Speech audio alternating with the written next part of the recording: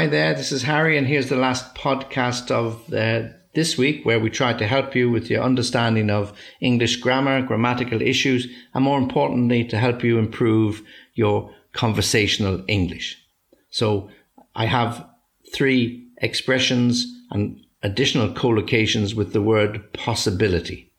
Possibility is a chance. It's not a guarantee, because that would be a 100%. A possibility is something that is less than 100%.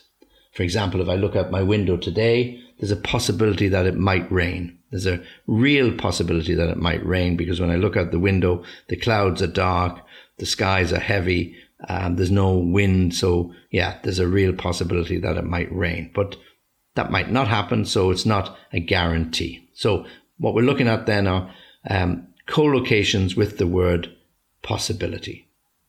So I can say a definite possibility, a remote possibility, or a slight possibility. There are many others, and you can try and work some out for yourself. So let me give you examples of these. A definite possibility. A definite possibility is no reason why something shouldn't happen. Yeah, there's a definite possibility that I will be visiting your city next week, and if you're there, why don't we meet up and have a catch up and a bite to eat? There's a definite possibility that I'm going to get that promotion that I've been aiming for. They haven't guaranteed it, of course, but it's a definite possibility.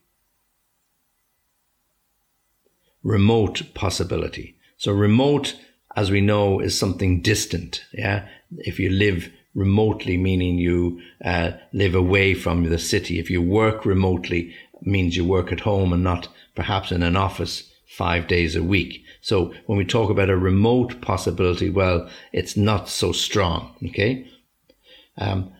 You can make a promise to somebody, perhaps one of your children, say, oh, look, I'll definitely be at the concert on Sunday. I wouldn't miss it because you're playing an important role. There's a remote possibility that I might have to go away, but I'll let you know on Friday, but I'm trying and aiming to be there for the concert on Sunday. So here, a remote possibility is a very, very, very slim chance that you won't get there. Okay, so remote possibility is a slim, very small chance that you won't be there. But if that doesn't happen, then you'll definitely be able to attend. So remote possibility. And then the final one we have is a slight possibility. So slight means very, very small. Slight. There's a slight chance. There's a slight possibility.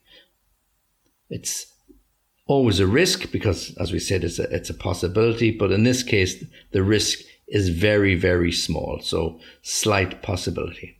There's a slight possibility of snow today, according to the weather forecast. When they say slight, they really don't think there's much of a chance. But of course, like all weather forecasters, they have to in some way hedge their bets and try to make sure that they don't get caught out. But the slight possibility is there because perhaps the temperature is a little warmer than is necessary when it's going to snow. The cold front hasn't hit yet. But on higher ground, there may be snow, but in around cities and the countryside, it might be cold, but it's unlikely to snow. So there's a slight possibility. And we often use these expressions when we're listening to weather forecasts: remote possibility, slight possibility, definite possibility, when they're trying to give us an indication as to what type of weather we can expect today, tomorrow, over the weekend, or whenever we happen to be looking at different events. Okay, so as I said, possibility is not guarantee, it's not 100%, and these are typical collocations that we can make where we join an adjective, in this case, with a noun. Definite possibility, remote possibility, slight possibility.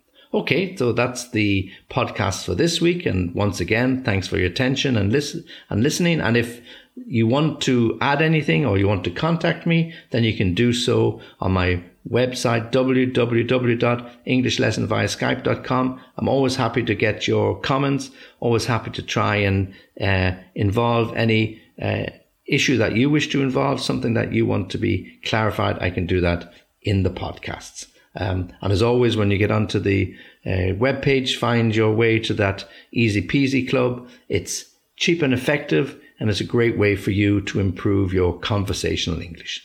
Okay, so thanks for listening. Join me again soon.